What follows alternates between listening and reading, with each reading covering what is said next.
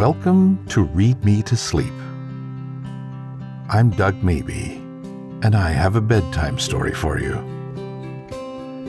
Settle in under the covers and feel your head ease into the pillow and your body sink into the mattress.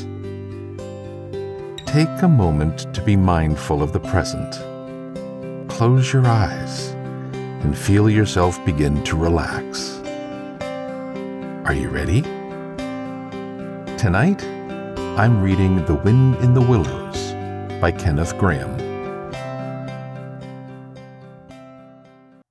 Chapter 4. Mr. Badger. They waited patiently for what seemed a very long time, stamping in the snow to keep their feet warm. At last, they heard the sound of slow, shuffling footsteps approaching the door from the inside. It seemed, as the mole remarked to the rat, like someone walking in carpet slippers that were too large for him and down at heel, which was intelligent of Mole, because that was exactly what it was. There was the noise of a bolt shot back, and the door opened a few inches, enough to show a long snout and a pair of sleepy, blinking eyes. "Now, the very next time this happens," said a gruff and suspicious voice, "I shall be exceedingly angry. Who is it this time, disturbing people on such a night? Speak up." "Oh, Badger," cried the rat, "let us in, please. It's me, Rat, and my friend Mole, and we've lost our way in the snow." "What, Ratty, my dear little man?" exclaimed the Badger in quite a different voice. "Come along in, both of you, at once. Why, you must be perished. Well, I never. Lost in the snow, and in the wild wood, too, and at this time of night. But come in with you." The two animals tumbled over each other in their eagerness to get inside, and heard the door shut behind them with great joy and relief. The Badger, who wore a long dressing gown and whose slippers were indeed very down at heel, carried a flat candlestick in his paw, and had probably been on his way to bed when their summons sounded. He looked kindly down on them and patted both their heads. "This is not the sort of night for small animals to be out," he said paternally. "I'm afraid you've been up to some of your pranks again, Ratty. But come along, come into the kitchen. There's a first-rate fire there, and supper, and everything." He shuffled on in front of them, carrying the light, and they followed him, nudging each other in an anticipating sort of way, down a long, gloomy, and, to tell the truth, decidedly shabby passage, into a sort of a central hall, out of which they could dimly see other long tunnel-like passages branching, passages mysterious, and without apparent end. And there were doors in the hall as well, stout, oaken, comfortable-looking doors. One of these the Badger flung open, and at once they found themselves in all the glow and warmth of a large, fire-lit kitchen. The floor was well-worn red brick, and on the wide hearth burnt a fire of logs, between two attractive chimney corners tucked away in the wall, well out of any suspicion of draught. A couple of high-backed settles, facing each other on either side of the fire, gave further sitting accommodation for the sociably disposed. In the middle of the room stood a long table of plain boards placed on trestles, with benches down each side. At one end of it, where an armchair stood pushed back, were spread the remains of the Badger's plain but ample supper. Rows of spotless plates winked from the shelves of the dresser at the far end of the room, and from the rafters overhead hung hams, bundles of dried herbs, nets of onions, and baskets of eggs.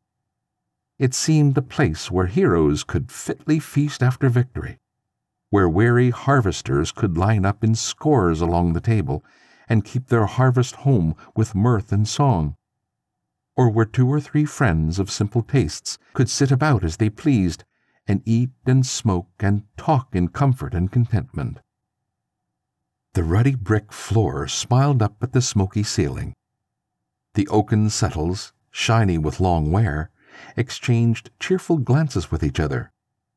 Plates on the dresser grinned at pots on the shelf, and the merry firelight flickered and played over everything without distinction. The kindly badger thrust them down on a settle to toast themselves at the fire, and bade them remove their wet coats and boots. Then he fetched them dressing gowns and slippers, and himself bathed the mole's shin with warm water, and mended the cut with sticking plaster, till the whole thing was just as good as new, if not better.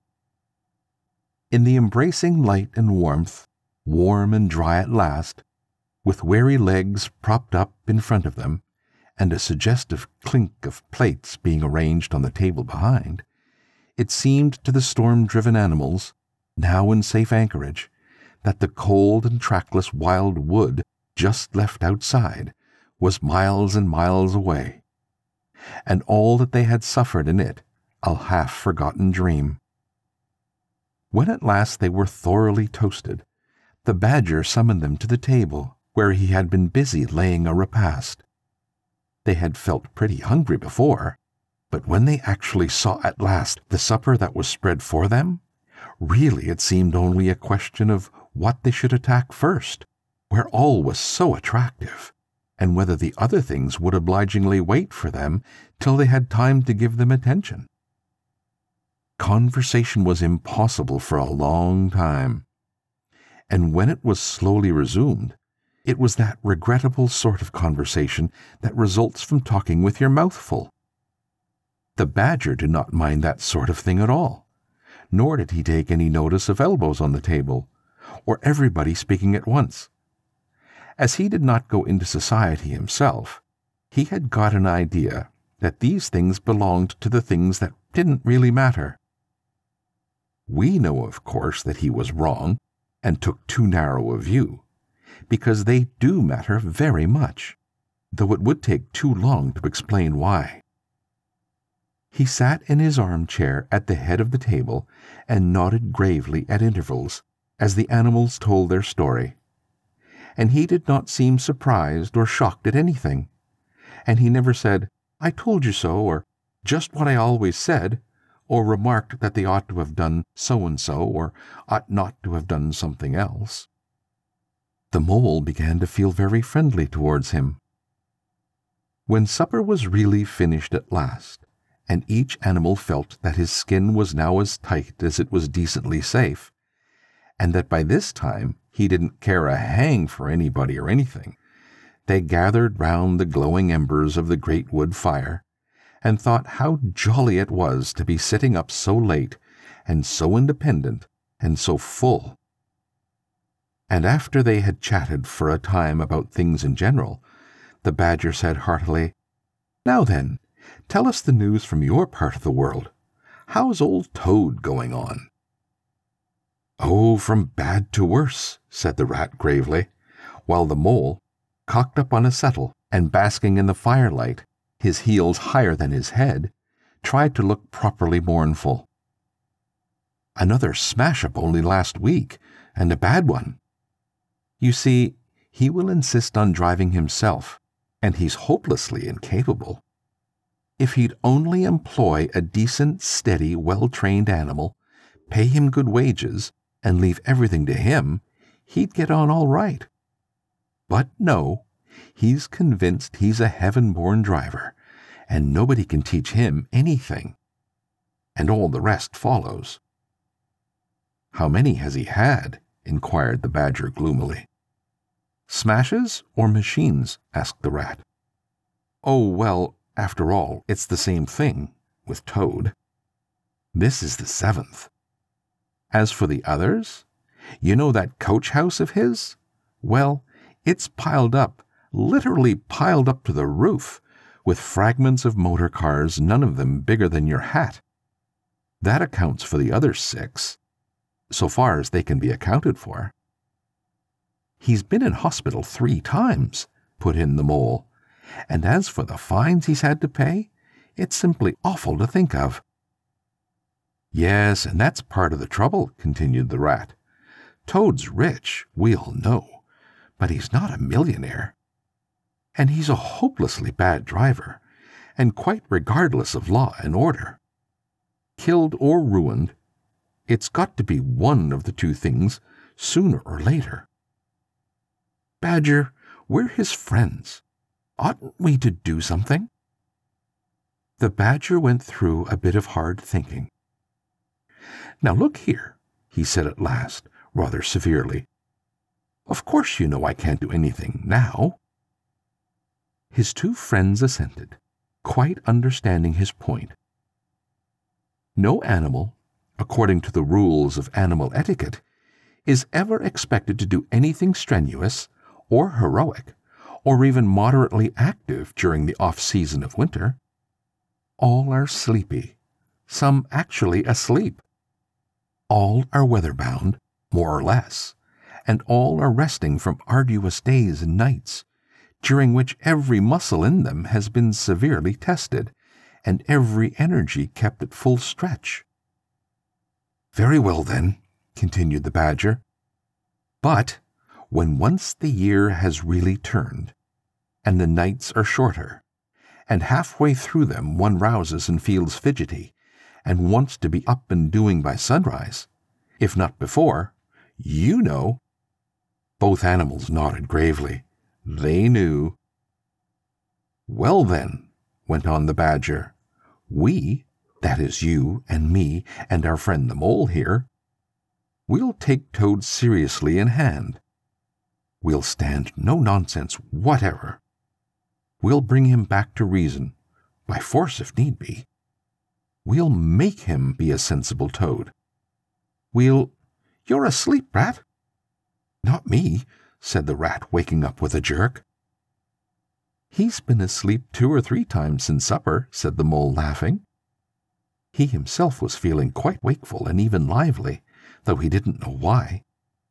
The reason was, of course, that he being naturally an underground animal by birth and breeding, the situation of Badger's house exactly suited him and made him feel at home, while the Rat, who slept every night in a bedroom, the windows of which opened on a breezy river, naturally felt the atmosphere still and oppressive. Well, it's time we were all in bed, said the Badger, getting up and fetching flat candlesticks. Come along, you two, and I'll show you your quarters.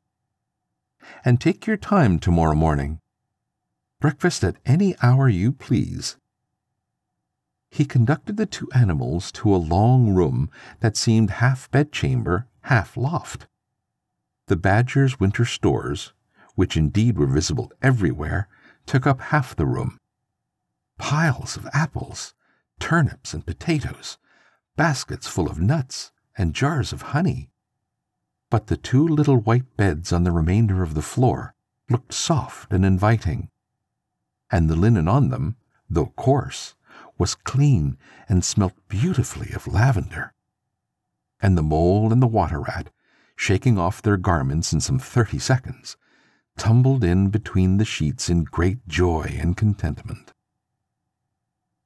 In accordance with the kindly Badger's injunctions, the 2 tired animals came down to breakfast very late next morning, and found a bright fire burning in the kitchen, and 2 young hedgehogs sitting on a bench at the table, eating oatmeal porridge out of wooden bowls.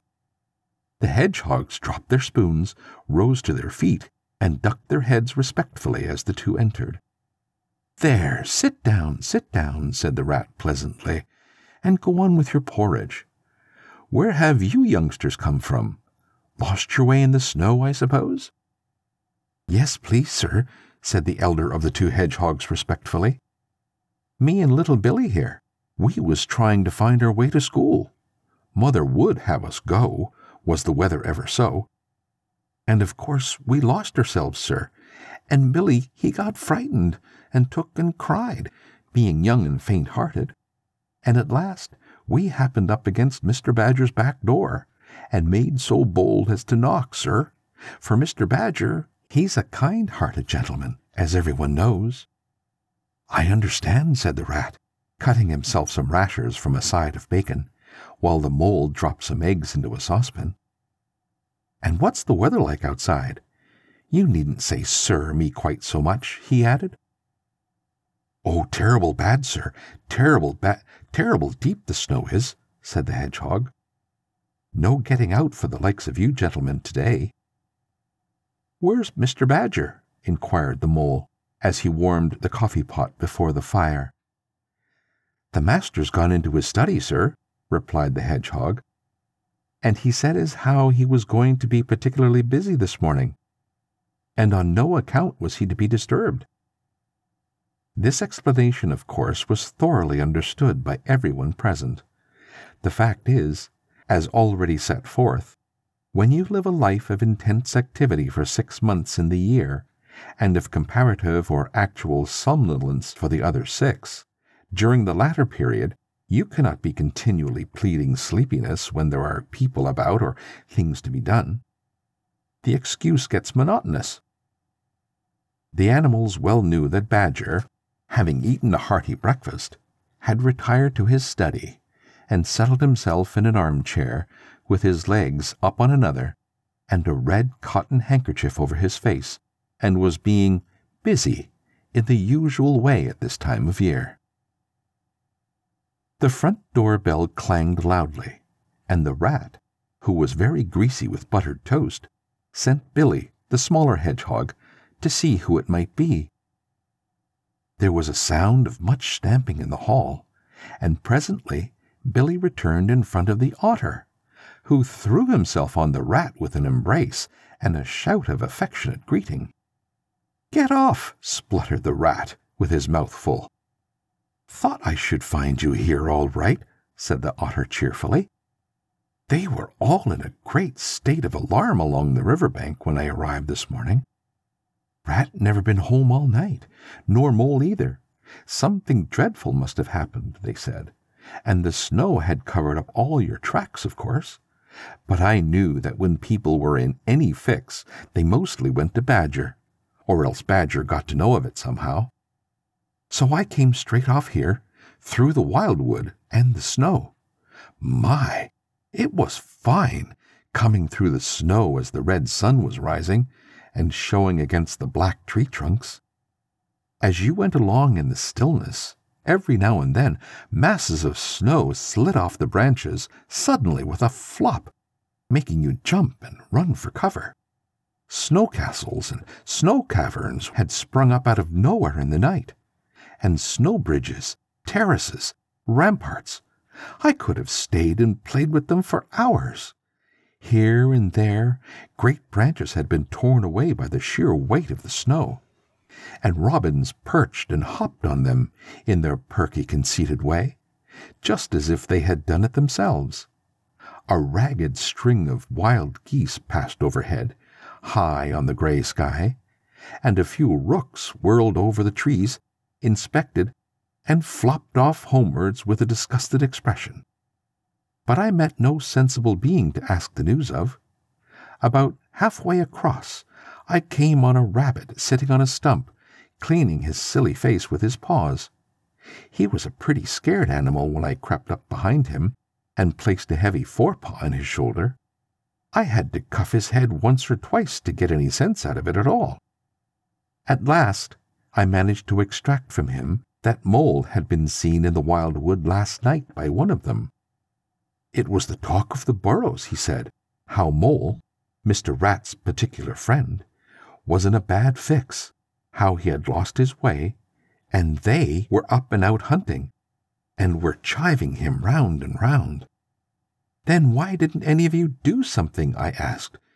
"You mayn't be blessed with brains, but there are hundreds and hundreds of you, big stout fellows, as fat as butter, and your burrows running in all directions, and you could have taken him in and made him safe and comfortable, or tried to, at all events."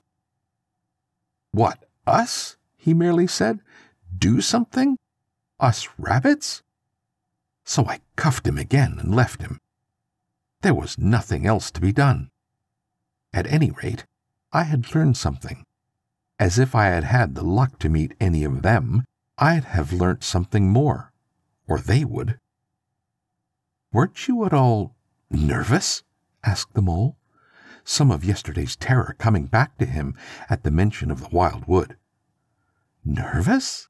The otter showed a gleaming set of strong white teeth as he laughed. "I'd given him nerves if any of them tried anything on with me. Here, Mole, fry me some slices of ham, like a good little chap you are. I'm frightfully hungry, and I've got any amount to say to Ratty here. Haven't seen him for an age." So the good-natured mole, having cut some slices of ham, set the hedgehogs to fry it, and returned to his own breakfast, while the otter and the rat, their heads together, eagerly talked river shop, which is long shop and talk that is endless, running on like the babbling river itself. A plate of fried ham had just been cleared and sent back for more when the badger entered, yawning and rubbing his eyes and greeting them all in his quiet, simple way, with kind inquiries for every one. "It must be getting on for luncheon time," he remarked to the otter. "Better stop and have it with us. You must be hungry this cold morning." "Rather," replied the otter, winking at the mole. "The sight of these greedy young hedgehogs stuffing themselves with fried ham makes me feel positively famished." The hedgehogs, who were just beginning to feel hungry again after their porridge, and after working so hard at their frying, looked up timidly at Mr. Badger, but were too shy to say anything. "Here, you two youngsters be off home to your mother," said the badger kindly. "I'll send someone with you to show you the way. You won't want any dinner today, I'll be bound." He gave them 6pence apiece and a pat on the head, and they went off with much respectful swinging of caps and touching of forelocks. Presently they all sat down to luncheon together. The mole found himself placed next to Mr. Badger, and as the other two were still deep in river gossip, from which nothing could divert them, he took the opportunity to tell Badger how comfortable and home-like it all felt to him. "Once well underground," he said, "you know exactly where you are. Nothing can happen to you, and nothing can get at you. You're entirely your own master, and you don't have to consult anybody or mind what they say. Things go on all the same overhead, and you let him, and don't bother about 'em. When you want to, up you go, and there the things are, waiting for you." The badger simply beamed on him. "That's exactly what I say," he replied. "There's no security or peace and tranquility except underground. And then, if your ideas get larger, and you want to expand, why, dig and scrape, and there you are. If you feel your house is a bit too big, you stop up a hole or two, and there you are again.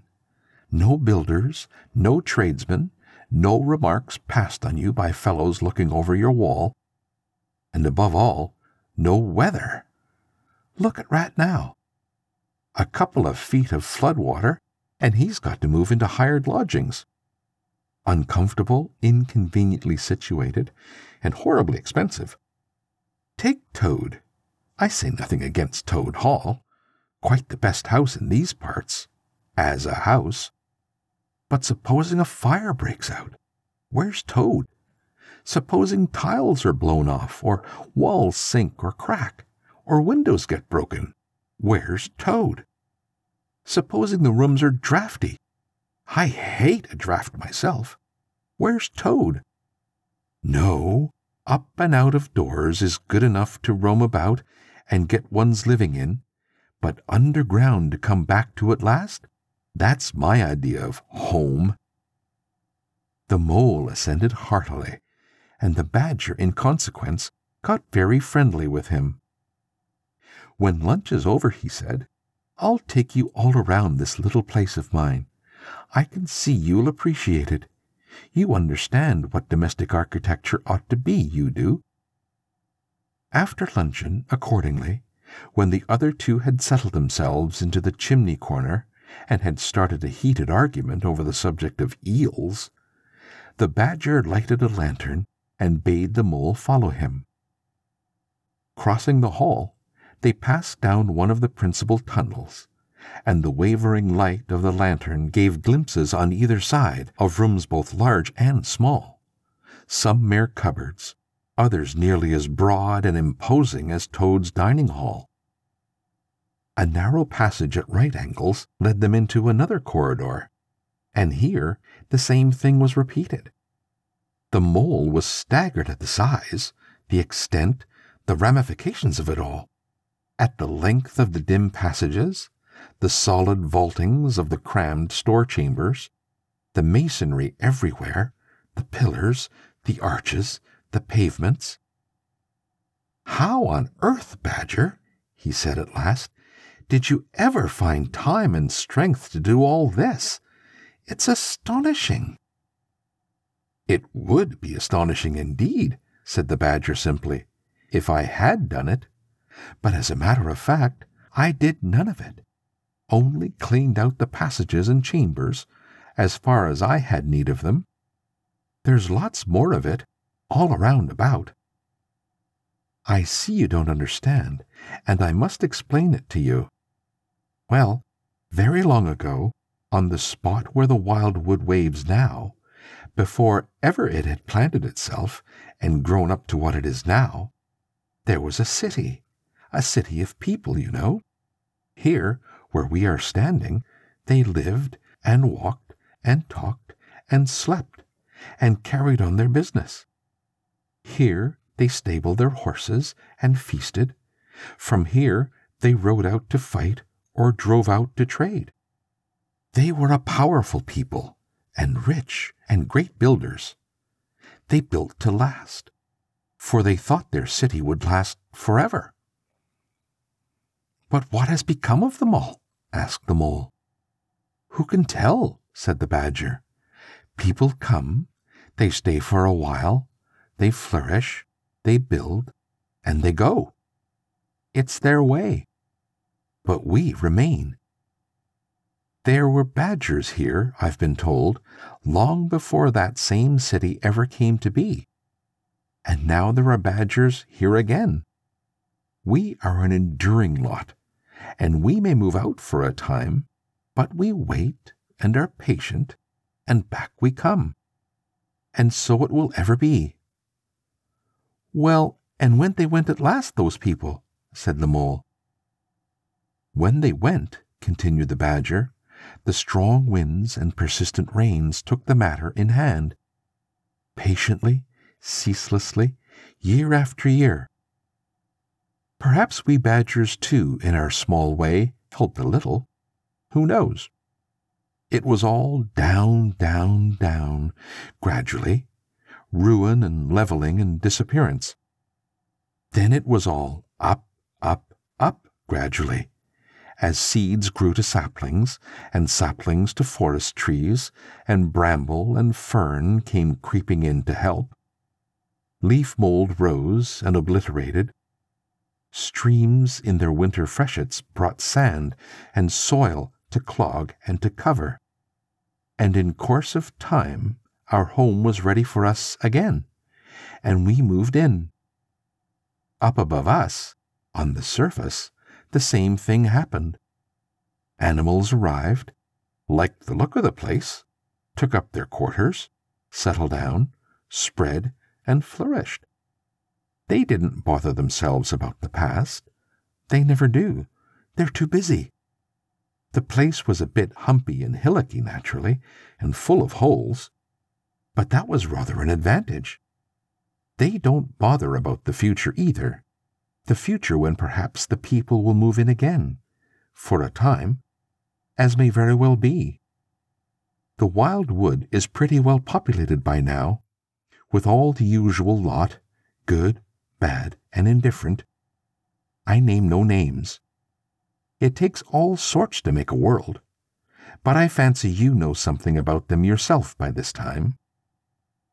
"I do indeed," said the Mole with a slight shiver. "Well, well," said the Badger, patting him on the shoulder, It was your first experience of them, you see. They're not so bad, really, and we must all live and let live. But I'll pass the word round tomorrow, and I think you'll have no further trouble. Any friend of mine walks where he likes in this country, or I'll know the reason why." When they got back to the kitchen again, they found the rat walking up and down, very restless. The underground atmosphere was oppressing him and getting on his nerves, and he seemed really to be afraid that the river would run away if he wasn't there to look after it. So he had his overcoat on and his pistols thrust into his belt again. "Come along, Mole," he said anxiously, as soon as he caught sight of them. "We must get off while it's daylight.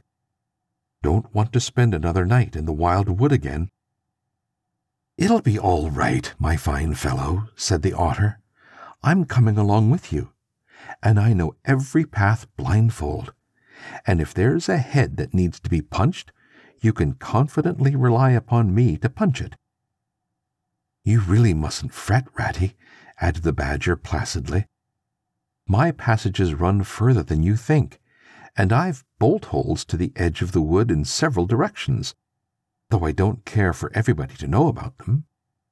When you really have to go, you shall leave by one of my shortcuts. Meantime, make yourself easy and sit down again." The rat was nevertheless still anxious to be off and attend to his river. So the Badger, taking up his lantern again, led the way along a damp and airless tunnel that wound and dipped, part vaulted, part hewn through solid rock, for a weary distance that seemed to be miles. At last daylight began to show itself confusedly through tangled growth, overhanging the mouth of the passage, and the Badger, bidding them a hasty good-bye, pushed them hurriedly through the opening, made everything look as natural as possible again, with creepers, brushwood, and dead leaves, and retreated. They found themselves standing on the very edge of the wild wood, rocks and brambles and tree roots behind them, confusedly heaped and tangled.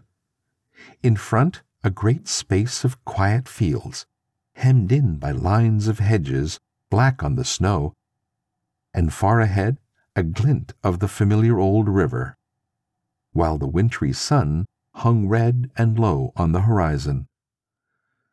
The Otter, as knowing all the paths, took charge of the party, and they trailed out on a bee-line for a distant stile. Pausing there a moment and looking back, they saw the whole mass of the wildwood, dense, menacing, compact, grimly set in vast white surroundings.